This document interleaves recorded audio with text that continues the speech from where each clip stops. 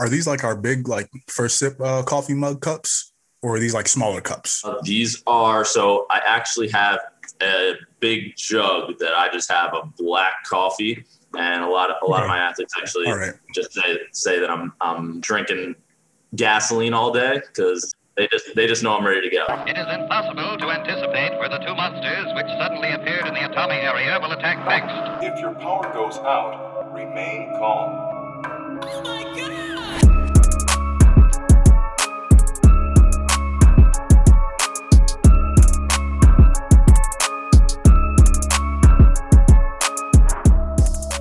Let's go. Hello, everyone. Welcome to episode 11 of the First Sip podcast. Today we have on one of mine and Dikembe's best friends that there are, Richard Irving, who is let me get this right, a CSCS, which is a certified strength and conditioning specialist.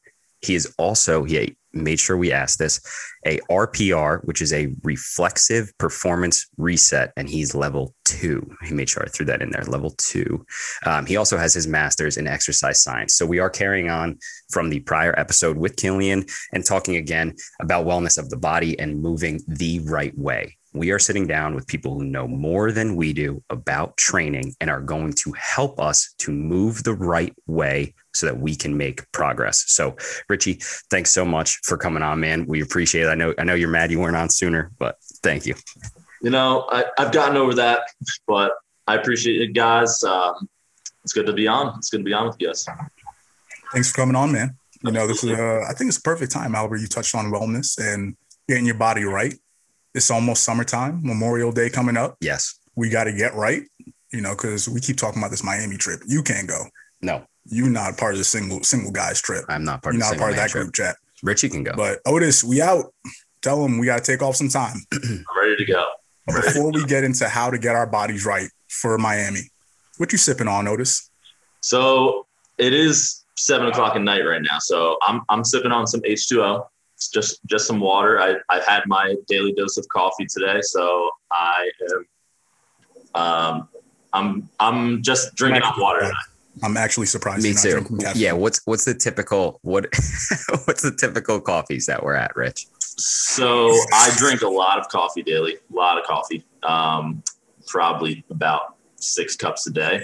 I don't necessarily recommend that to my athletes, but I like my coffee, and it's long hours, so I got to make sure I bring the energy, and I am trying to make sure that all of my athletes are ready to go every day. So I'm the hype man. That's what it is. Whether it's 6:00 in the morning or 7:00 at night, I got to be ready to go at all times. So I love caffeine. Love caffeine. Yeah, 200% dial. Are these like our big like first sip coffee mug cups, or are these like smaller cups?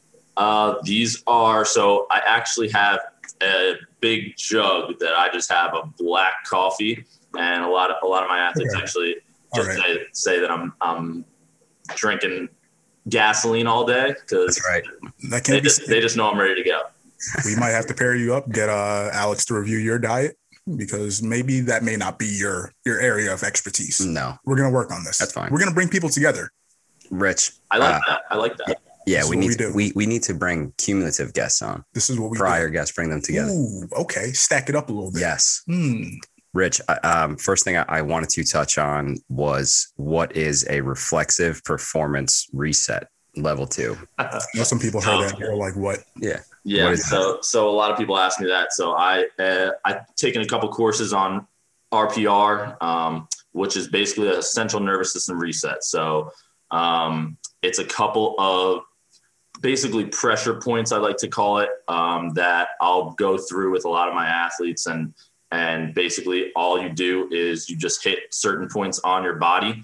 And how I like to describe it is it takes you from survival mode to performance mode. So as humans, we kind of suck at moving, and we're absolutely terrible at just making sure that we are active and moving the right way, and the most efficient way. So when you hit these certain pressure points, it basically turns on the right muscles, in so many words, and turns off the wrong ones at certain times. So for example, if you are sprinting and you want to move as fast and efficiently as possible, your glutes should technically fire first, right? So if they are not firing first and you have your hamstrings doing the brunt of the work, that could cause some issues down the line. So if you hit these certain points, sometimes it helps out certain athletes that have some sort of dysfunction, and it kind of puts them in a better position to be successful. So like, is that something the average person can figure out on their own, or how would they be able to even know, like, okay, if I'm trying to get faster, say I got a race coming up this summer, because my boy was talking that smack in the group chat, and, I just got to show him what's up on a quick 100 meter. We're not going to name any names, and I'm not saying it's me running, but say somebody else wanted to see, Honestly, faster. How would I know if my hamstring is firing before my glute? So I have a couple tests that I go through and some assessments that I go through with my athletes as well to kind of see what's firing first. So it's easier to show you than explain over Zoom. And I wish we were doing this in person, but really you just try to put them in a position so that you see what muscle is doing the brunt of the work. So I'll put somebody face down, and they will try to lift their leg up as high as they can off the ground.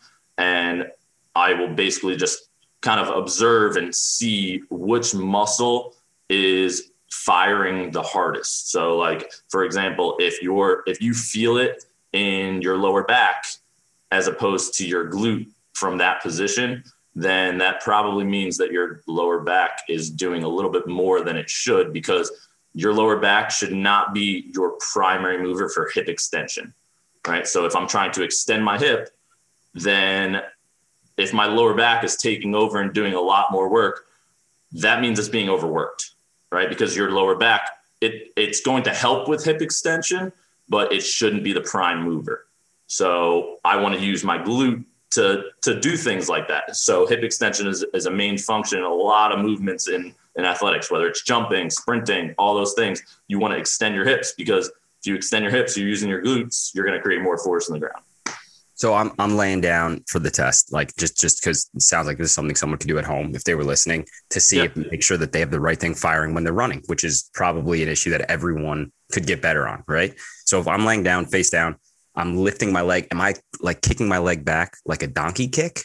Or am I, when you say lift my leg, like a scorpion across my body? Normally I try to, I basically tell them, bring your heel to the sky and get it as high to the sky as possible. And then I observe from there what happens. I don't really try to give too many cues, because I want to see how they basically interact with me, just telling them, okay, lift as high as possible. Right. Because when you're running, you're not thinking about what muscles are firing, right? You're just running and you're just sprinting. So I want to see what your body naturally does in that state. So I just tell them, okay, lift your heel to the sky as high as possible. And I see what happens. And then from there, I'll assess that. So it's a difficult thing to do on your own, because I've done it with thousands of people. So I kind of know what I'm looking for a little bit, but it's something that you can probably do and just see, okay, my right leg is lifting a little bit higher than my left. Why is that? I'm probably imbalanced. I'm probably dysfunctional somewhere, right? So then from there, then you take the next steps to correct that. Yeah, that's a good point, because even with our training, we can at a certain point start noticing, okay, something in my body doesn't feel right, or I gotta go see somebody else because I'm just not able to train the way I was training before, or I don't know, when you could just feel a kink in your body, so I guess that's where you would go to a coach, or luckily, for the athletes, they have a coach readily available who can work with them and start exposing some of those weaknesses, right? That is literally why I have a job. So everyone can train, right? You guys know how to train. We've been training for a long time. I have tried to give my friends as many tips as possible to make sure that we're training correctly and moving well and things like that. But you guys are athletic and we've done it for a long time, right? My job is to make sure that everything is as efficient as possible. So 99% of my job is just assessing what is happening. right? The other 1% is the easy part where I can say, okay, this is probably what just happened. We're going to see if this works better for you, right? So for example, squats, right? Everyone squats. Yes. It's a prime mover, right? So everyone does it. So there's an efficient way to squat, right? You want to make sure that you're bending at the ankles, knees, and hips the most efficient way possible. If somebody is doing something and it doesn't look right, or it's painful or something like that, that's your body telling you something's wrong. So then you have to assess from there, okay, what's wrong? How do we fix it? So when I'm teaching someone how to squat for the first time, I don't just jump right to back squats. And that's what a lot of people that don't understand all of this, they tend to do, because back squats are a lot more difficult to do than front squats. Back squats are a lot more difficult to do than goblet squats if you do them correctly and you're taught, right? So you want to progress to that. You don't just want to jump right into it and teach that way, because if you put somebody in the right position and the most efficient position to be successful, they're probably going to groove the correct movement pattern. If they groove the correct movement pattern, then you can start to load it a little bit more. I'm a big believer in movement and making sure that everyone is moving properly and technique and things like that. So that, number one, no one gets hurt, right? Because if you get hurt, you can't perform on the field. You're not available. The best ability is availability. So you got to make sure that you're ready to go for game day, right? So everything I do is geared towards that, and then I'll just work backwards from there.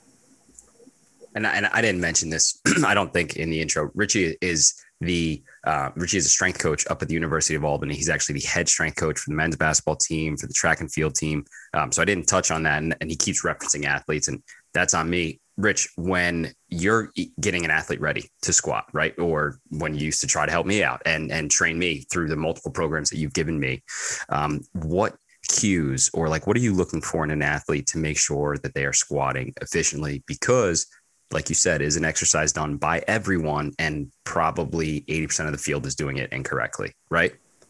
Okay. Yeah. So what are you looking for? So there's a lot of things that could go wrong with the squat, but you want to make sure, there's a lot of things that we can talk about from here. And normally I start from the ground up. So I'll tend to look at people's setup as far as where their feet are. And I tend to like a stance that puts you in a good position to put force directly into the ground, right? So if you're a little too wide, it's going to be difficult to put force into the ground in a straight, direct line. If you're too narrow, same thing, right? So I tend to have people a little bit wider than hip width, right?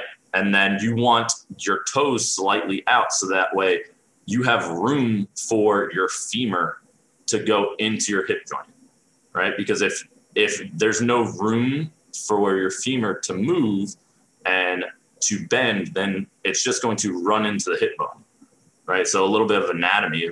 If you don't have room in your hip to actually bend, you're not going to be able to get as low. You're going to feel a block, and you're going to compensate somewhere else. Most of the time, if your head of your femur runs into your hip, then you're going to have some sort of back issue. And that's because you end up compensating with your lower back, because you're trying to get lower, because everyone in your entire life has told you that you need to squat to ass to grass or anything like that. Well, that's debatable, right? Because not everyone has the proper mobility to squat ass to grass. So why tell somebody to go all the way down when they can't do it, and they're just going to compensate somewhere else and eventually hurt themselves? So that's just one of the things that I tend to look at. And then from there, I'll just work my way up, and we'll go to knees. So, okay, we talked about ankles a little bit. Now I want to see your knee go over your toe, because I want a quad dominant squat. That's my opinion, is the most efficient way to squat. So I want your knee to go directly over your pinky toe. A lot of the time, if your glutes aren't firing, your knees go in, right? So you want to make sure that your glutes are firing properly. I tend to tell everyone, okay, you want your knee to track directly over your pinky toe. And then from there, I'll work up to the hips. So you want to sit back with your hips a little bit and bend your knees, ankles, and hips all at the same time. So that's kind of how I teach the squat, and I'll just work my way up and make sure that everything is properly moving correctly. And then from there, we'll adjust, and everyone's a little bit different. Everybody's built a little different. I train 4'11" track athletes. I train 7 foot tall basketball players. So not everyone is going to squat the same. So that's another reason why I have a job, because I'm assessing what it looks like and how do we make it better. Not everyone in any of my programs follows the same exact progression as far as squatting. So some people never make it to back squat because they don't have proper range of motion. They have bad upper body mobility that we will try to address as much as possible. They've had some spinal issues along the way. So if they do that, then maybe there's a better movement, right? That looks something like a squat that we can get them strong doing that instead. So Killian on the last episode, she was actually saying that she thinks, and I mean, I don't know how you're going to feel about this. She said that back squats are for frauds, right? She said that because she said a front squat engages so much more of your core, goblet squat engages so much more of your core. And I guess if based on what you're saying, when you're doing a goblet squat, it is forcing you to move the right way, right? Because when you do a goblet squat, you have to bend knees, ankles, hips at the same time, or else you're going to fall on your face if you don't perform in that straight line, right? Is that the goal? Yes. So self-correcting movements, right? So that's exactly why I like goblet squats to start off, because it's a self-correcting movement. Now, I wouldn't say that back squats are for frauds necessarily, and I would love to argue that, because I love squats and I love back squats, and I want to eventually progress my athletes to getting there, because I think it's an efficient movement, right? And it's an easy way to get somebody strong if they're doing it correctly.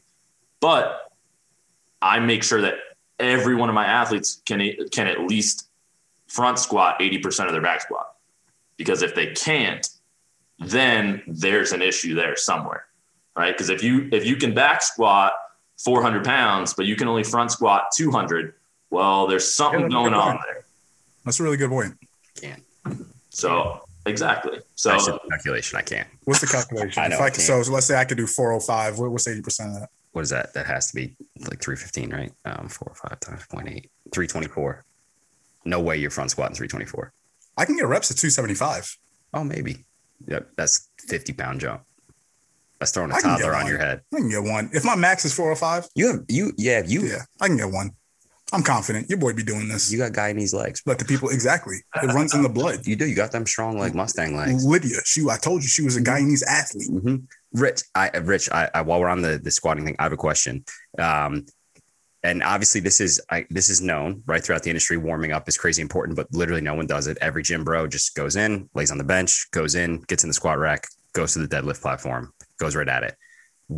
If you're going to do a dynamic movement like that, you're going to start your lift off. One, should you start your lift off with the dynamic movement? And two, how should people be warming up? How are the athletes at the D1 level warming up?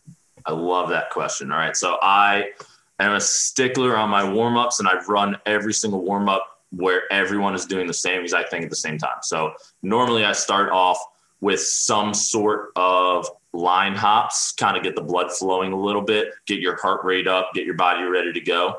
And it's a quick and easy plyometric where it works on foot strength and things like that are important in athletics. So something like that where we'll do about 10 seconds, a couple different movements there.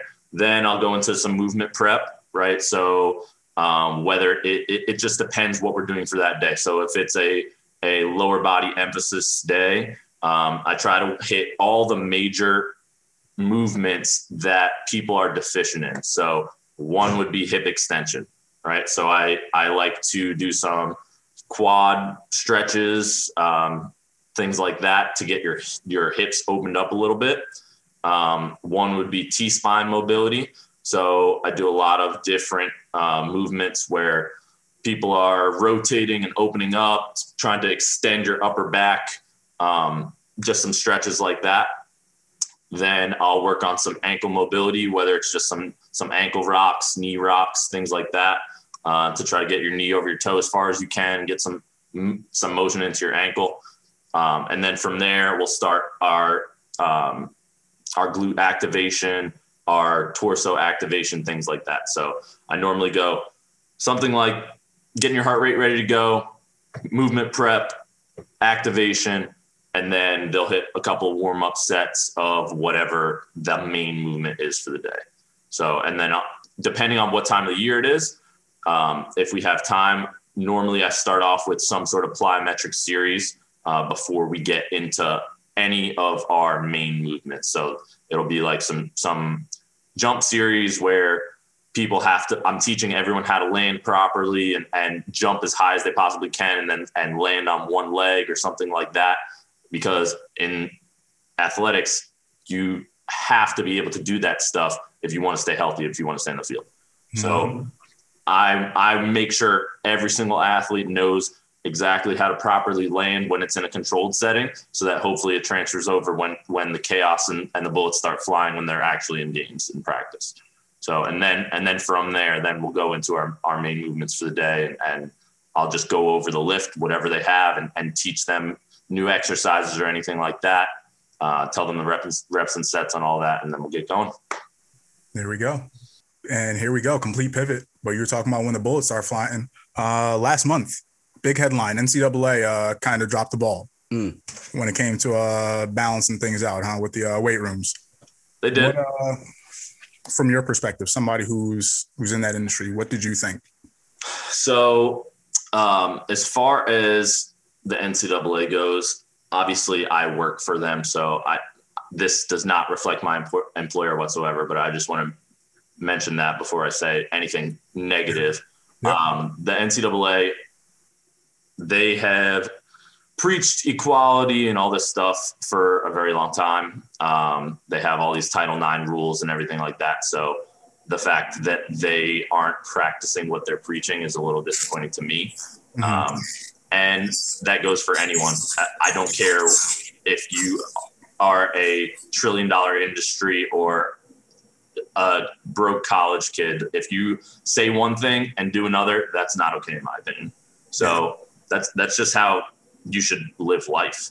You got to make sure that you're going in every single day and you're practicing what you preach. If you say that you're going to be somewhere and you are supposed to be at 7:00, then be there at 7:00. That's how I feel about it. Yeah, I mean, it was funny to see how they tried to save the situation as soon as they got called out. 2 days later, they tried to come back with some equipment, but I mean, it still wasn't what you would hope to see. I just don't know how that happened, man. Like, how did they set the two different rooms up, and how did someone stand there and be like, "Yeah, this works. This is good. Well, this is a good idea. This is good." Well, from once again, your Black friends' perspective, I think one thing we always say in the Black community is like, if you don't have somebody in the room to actually help make the decisions, then you don't know if the decisions are going to be made right in your favor, right? So it's like saying, okay, if you're talking about a Black community and who's going to go in and make the decisions for that Black community, is it a whole bunch of white people, right, who are going to make decisions for Black people and now follow? Probably not the best way to set up that board of directors, right? Because how good of an understanding do they have of those people?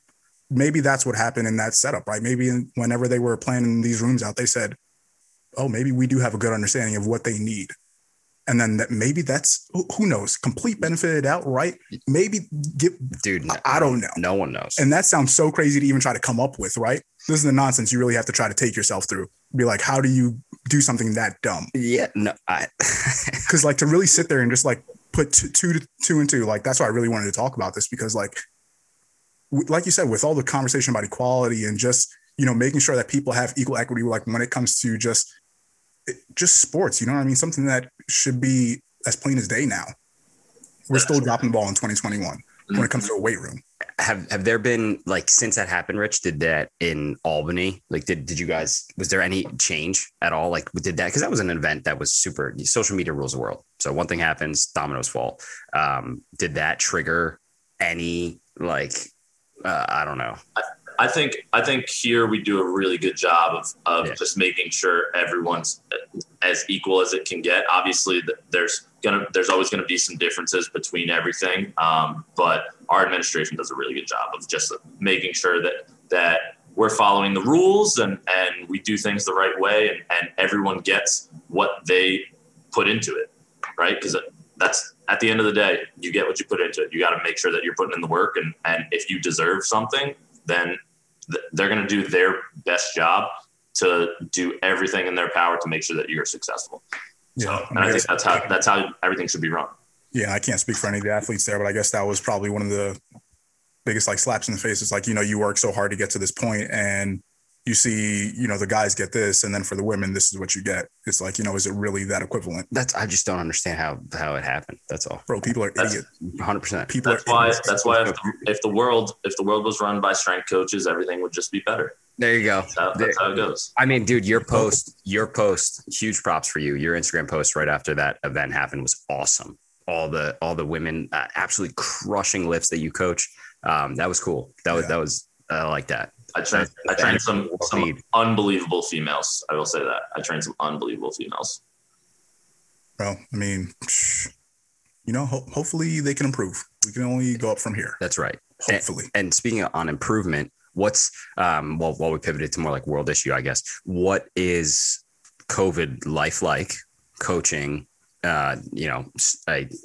multiple athletes throughout the day? What challenges have you faced? I mean, you've told me, but tell everybody the protocols that you guys are putting in place right now, because it's crazy. Yeah. So obviously COVID really hit gyms hard, like everyone else, but especially in New York, there's a lot of strict rules, and we had our gyms closed for a very long time. So it was difficult from the beginning for sure. So right when this happened, all of my athletes were hitting me up for workouts and things like that. And it was kind of difficult because I didn't really know, like I trained 200 athletes. I didn't know who had what equipment available. Everybody's kind of from different areas, and all the rules were different, and everyone was kind of just trying to guess. So I just started putting together some at-home workouts that people could do with no equipment.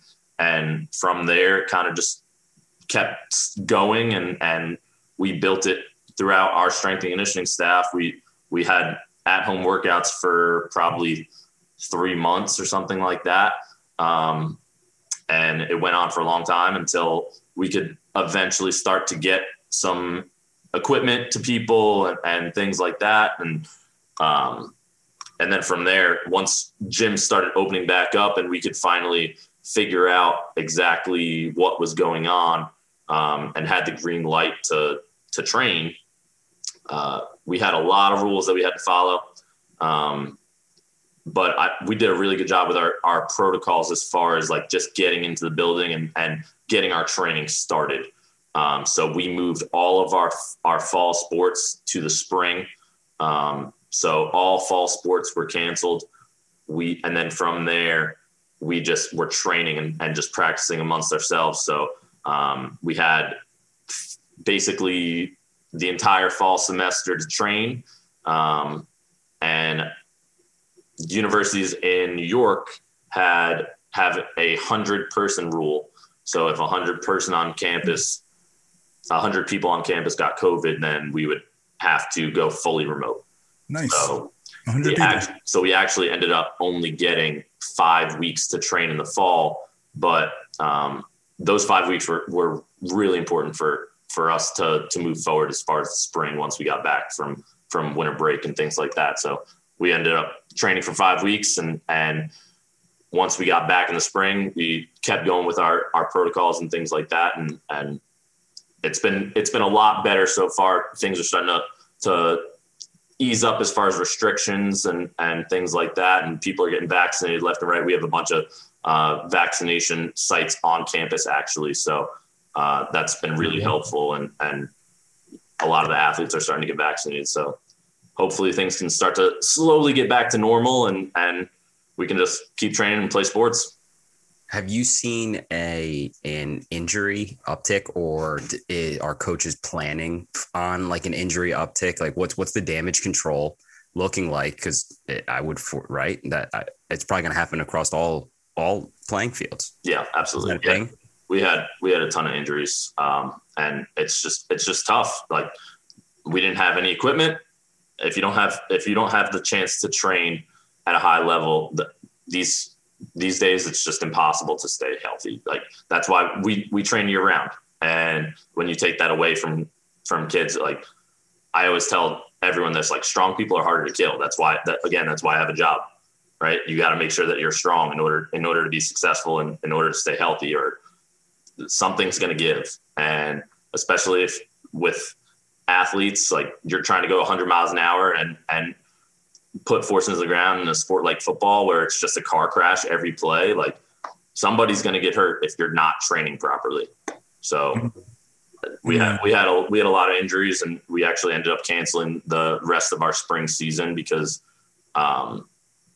we couldn't field the team. It just wasn't worth it anymore. So we decided that we were going to forfeit our last 2 games and just train for the rest of the spring. So that way we can start getting ready for the fall. You needed people? Yeah, I was. Why didn't you call your boys?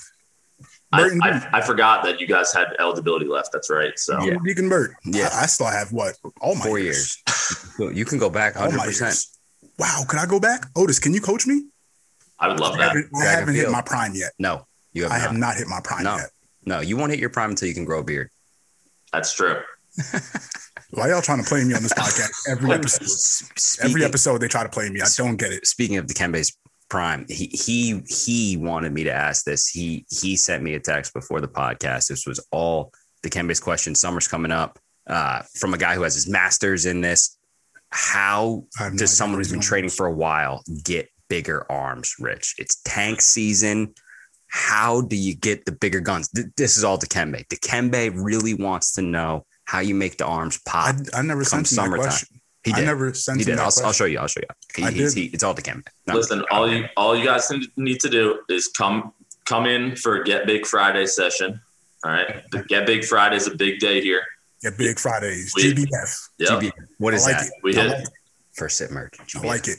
Sun's out, guns out. We're ready to rock and okay. get some curls in. And listen, just come on for the ride. Come on. What does GBF look like, man? Just give us a little taste so that we could fill the sleeve. Well, Dikembe can fill the sleeves out a little bit. That's all. Listen, there's no secret sauce. You just wear a medium. There's no secret sauce other than steroids. So if you want to get bigger, you just got to put in the work. Simple as that. Honestly, I'm right on track. I keep my timeline 27 now. So once I get out of a normal day job, right around like 29, 30. Right. That's the sound of syringe, people. We at First Sip do not advise or support the usage of steroids. I'm just trying to make that known. I do 100%. No. If you're trying to go to that next level, people, you better start doing it. We do not. I do. Another question from another listener was, what should someone do to increase, if they want to get stronger, like just in general, right? Like maybe not arms. Should they take steroids like Dikembe says? Or is there some other basic things that you can start doing, Yeah, what do you recommend, Rich? Overload. I look in the mirre, programming. This year I'm going to get stronger. My maxes are going to go up. What should I do? I want to get my deadlift to 550. There you go. Consistency. Okay, first of all, don't chase numbers. I'm chasing a number. Don't tell me what to do. What are you, a coach? Don't chase numbers. Chase perfect technique. The numbers will come. If you chase perfect technique, the numbers will come. Because the best availability, when you go in and you make sure that you are ready to go as far as every single day, right? You need to make sure that you are available. And if you're not available, eventually you're going to get hurt if you're just not training correctly. So you got to make sure that you're available. You need to be consistent with your training, right? There's no magic pill that you can take. You need to make sure every single day, from day in and day out, you're training and you are preparing your body for whatever your goal is. So if you just go in and you say, hey, I want to hit some arms today. Hey, I want to train legs today, like, and you don't have a plan, right? Eventually you're going to fall off that plan and you're not going to be consistent enough. And then something bad is going to happen, or you are just not going to see the results that you want. But if you just try to throw something to a wall and make it stick, it's just not going to work. Okay. Still might try some steroids, but I guess those are good tips too. So hope people appreciate that. But yeah, steroids. Bert, what you think? Here's my last training based question is Killian, and I keep bringing it up just because you guys have aligned views, but also it's like some conflicting views on the squats. Best way, Rich, in your opinion, to optimize fat loss. So what is the best way? You have your master's in it. You're certified that if I'm going to train, I'm going to yield results from a fat loss perspective. Okay. So I would say as far as training goes, a mix of resistance training and cardio is going to be the best bang for your buck, right? So from a training perspective, that's what I'm looking at, and I want to be consistent with that, right? But the best way to lose fat is combining your training with proper nutrition, proper sleep, making sure that you're hydrated, things like that. Like, again, there's no magic pill. If you want to do something, then you just got to go do it and be consistent with it. Yeah. And then if it gets hard, you got to hire a coach. Mm-hmm. There you go. Can people hire you personally? I'm right now I'm hired and I'm tapped out for my hours, but in the future, we'll see in the future. We'll see in the future. Okay. We're going to talk after this. I might have some plans. Rich, in the future. What are your hours looking like? Can you talk about that? My hours are long. That's just part of the job. So I'm here pretty early and normally today I got here at 5:00. I'm still in my office right now. Like, it's just part of the daily grind. You got to just 5 a.m. 5 a.m. 5 a.m. It's nice. It's 8 o'clock. That's called loving what you do, right there. I'm about to play some Apex. I respect the hell out of that, man. This is crazy. That's awesome. This isn't a job. This is a lifestyle. There we go. So it's like us. Some would call us crazy for doing a job right now, Albert. Yes. This is work. Yes, we are working. But just like Otis, we love what we do. Yes. We are passionate. What we are also passionate about and we take pride in is our weekly trend of content rec of the week. Oh, is it that time of day? It is that time. Ooh. So Rich, we'll start with you as our guest. What is your content rec of the week for our listeners? So I've listened to every episode so far. So I'm big fan of content rec. So I definitely I have two good ones ready. One, not strength and conditioning related whatsoever. My roommate got me into it, and it's an oldie, and I'm way behind. But The Sopranos is an absolutely phenomenal show. Yes, first time I'm watching it, and I'm so good. I'm floored. It's phenomenal. It really is one of those shows that's just timeless. Like, you can, Bert, you ever see it? I've never watched. Is it like an Italian Peaky Blinders? Bruh, I keep telling you, I'm gonna keep putting you on the Peaky Blinder style shows because I know you would love them. That's my favorite. That's it. Just keep it on. You got to add Sopranos to the list. How long is it? It's about like 6 or 7 seasons. I think it's 6. How long are the 6 episodes? or 7. Like 45 minutes, an hour. Oh, so it takes some time. Yeah, but it's a great story. Like, season after season after season. Like, it's great, and it's one of those shows where it's like you really like you grow attached to like the family, to the characters. You know what I mean? You see them like aging throughout it. And then, how did you finish it or no? I have not. I'm only in season 3. Listen, we gonna talk. Series. We gonna talk. All right, what's your other one? So my second one, I'm a huge Jocko Willink fan. So gotta throw out love to Extreme Ownership. That book has paved the way that I think about a lot of things. So I definitely got to pay homage to Jocko. I like that. And so I've heard about that before too. What is the premise of that book? So if someone's going to like look for that, why would they look for that? So I don't want to call it necessarily like a self-help book, but it basically explains to you how to take absolute extreme ownership from a military perspective, because he was obviously in the military. So he breaks it down from his perspective as far as how to lead people and how to make sure that a unit moves as one. Right. So, and then from there, he breaks it down from not only a military perspective, but a business perspective as well, and kind of combines the two in each chapter. And it's really good. It's really good. Yeah. Yeah. It's an awesome book. Some of the stories that he has in there, I mean, like his actual stories are pretty crazy. He's the man. Have you read it yet? Well, he sent it to me, and okay. Yeah. Got to go through it. It's great. Bert, how about you? You could start. I want to end with mine because I want to talk about mine a little bit. Okay. I like that. Yeah. I'm a little excited. I don't know where he's going with this. Yeah. I just want to hear your guys' opinion. Yeah, I got into an argument with my wife about it. Oh, this is gonna be so great. But yeah, Alex might like this one too. She probably already watched it. But my content rec is another Netflix series called "This Is a Robbery." Right? You know, I like the true crime. You know, all those criminal shows. I'm just like Alex with that. Mm-hmm. So this one is basically about the largest art heist in history.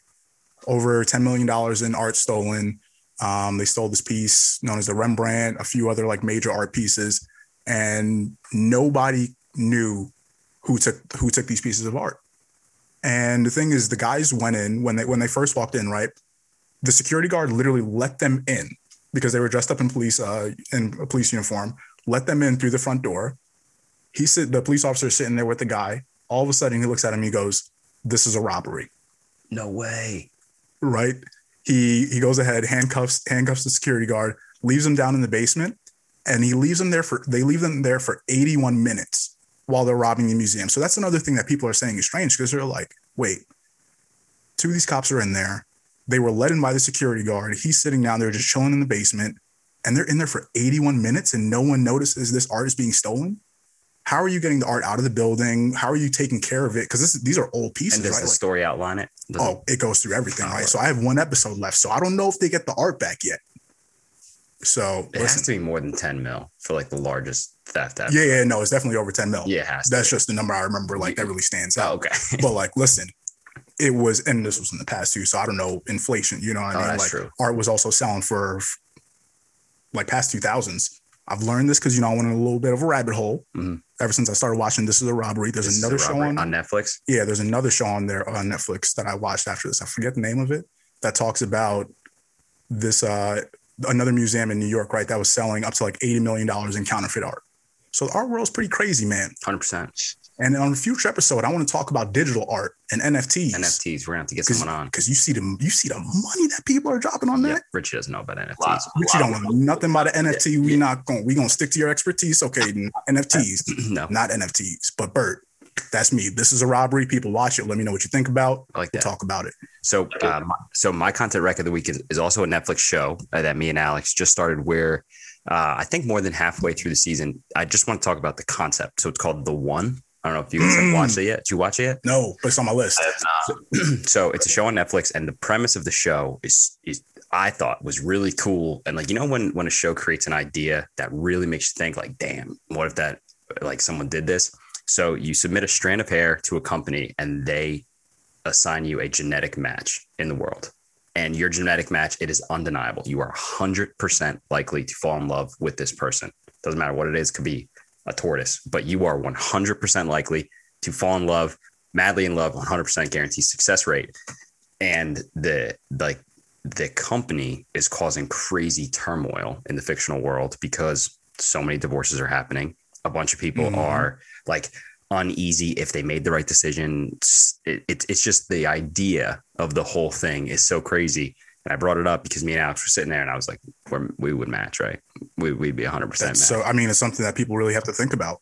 We would. Because, this is, I was talking about this earlier today. We're going to have a future pod about relationships, but I think sometimes, a very big reality for people in relationships, you have to compromise on a lot of things, right? Yes. And that helps build the love over time. So you may not first meet each other and be like, oh, wow, I love you. This is love at first sight. That's what happens in the show. Really? You just see somebody and that's it? Game over? You see them and you act differently. Wow. And I think if this was a real thing, Richie would do this You know? Oh my gosh, 100%. He's a hopeless romantic. I would be right there with Otis. You are. Me and Otis would be in line. You guys would submit strands of hair. Yes. 100%. Without a doubt. But I just thought that the premise was, so my question and how I wanted to end it was how I want to spend. Do you think, and Alex brought this up, she was kind of joking. I'm going to post this on IG. What's the question? That's even possible? What? Like DNA, a genetic alignment with someone out there? Maybe. Everything's possible this day and age. So I don't second guess anything. Like, do you think everybody has a perfect match? Like 100%, like line 100 for line, perfect, genetic like coding, nothing would ever match. go wrong. Mm-hmm. I don't know. No way. Like, I know People myself. suck. I'm complicated. Yeah, no, you don't. I suck. They aren't out there. Yeah, no. Like 30% of the day, I suck. Mm-hmm. I'm hard to deal with. If there's somebody who can deal with me 100% of the day, whoa. But maybe they suck 30 or they suck 70. Bro, you're right. Mm-hmm. Math, good math. This is what we do. This is what we do on this show. We put people onto some big brain energy thinking. Rich, was there anything else you want to touch on from a strength training standpoint, or anything that like you thought to yourself, I should say that I would want people to know as a strength coach? I mean, again, the biggest thing is just being consistent and making sure that you're moving properly, right? If you just jump into a training program and let's say you've never trained before in your life, and you come up and you want to make sure that you're doing something, you gotta ask for help, right? And if you're just trying to do stuff because you saw it on Instagram or it looks cool or anything like that, eventually it's just not going to work for you, right? Because I try to individualize each program to that specific person that comes in. Not everyone is meant to be a power lifter. Not everyone is meant to be an Olympic lifter, things like that. So you got to tailor programs to the individual and how they move and their restrictions and things like that. So I like it. Make sure you can move and move right. I like it, man. So that's, gotta let people know. Don't challenge me. Any race challenges coming up, don't do it. Your boy still got it. Stay in your lane. Because like Otis said, it's levels to this. Yep. You're not ready for your boy. Bert, we're going to get you on the track. We're going to get you right. Work on your movement. Yes, I know Make that. sure your glutes are firing before your hamstrings. We're going to have to do the test after this. Hang up. Stay on your toes. Make sure you stay on your toes because we know you didn't do that back in high school. What else can I say about Bert's before we get into the running form, Richie? Anything else I can say? Thank you so much, man. We appreciate it. I'm really glad you came on. This was awesome. Absolutely. Speaking about running, Otis, you want to go running with us on Apex later tonight? I would love to. I know you're a gamer on the inside. I'm not a huge gamer, but I just enjoy your guys' company. Yeah, that's right, bro. Thank you. We're going to get you into gaming because, before we sign off, esports is becoming a thing. And I know you saw the article I sent you earlier about these e-gamers needing some strength coaches, right? Because we got to make sure they're right on the sticks. Oh, that's true. They got to be ergonomically sound. So that's what we're going to sign off with. Otis, I'm going to send you some articles later. Okay. We're going to plan out your whole future. We just got to get you to pivot into, because that is the future. E-gaming and strength conditioning. All right. Let's get it. Let's get it. Bro, thank you so much for coming on. We appreciate it. And as always, everyone, enjoy the first sip.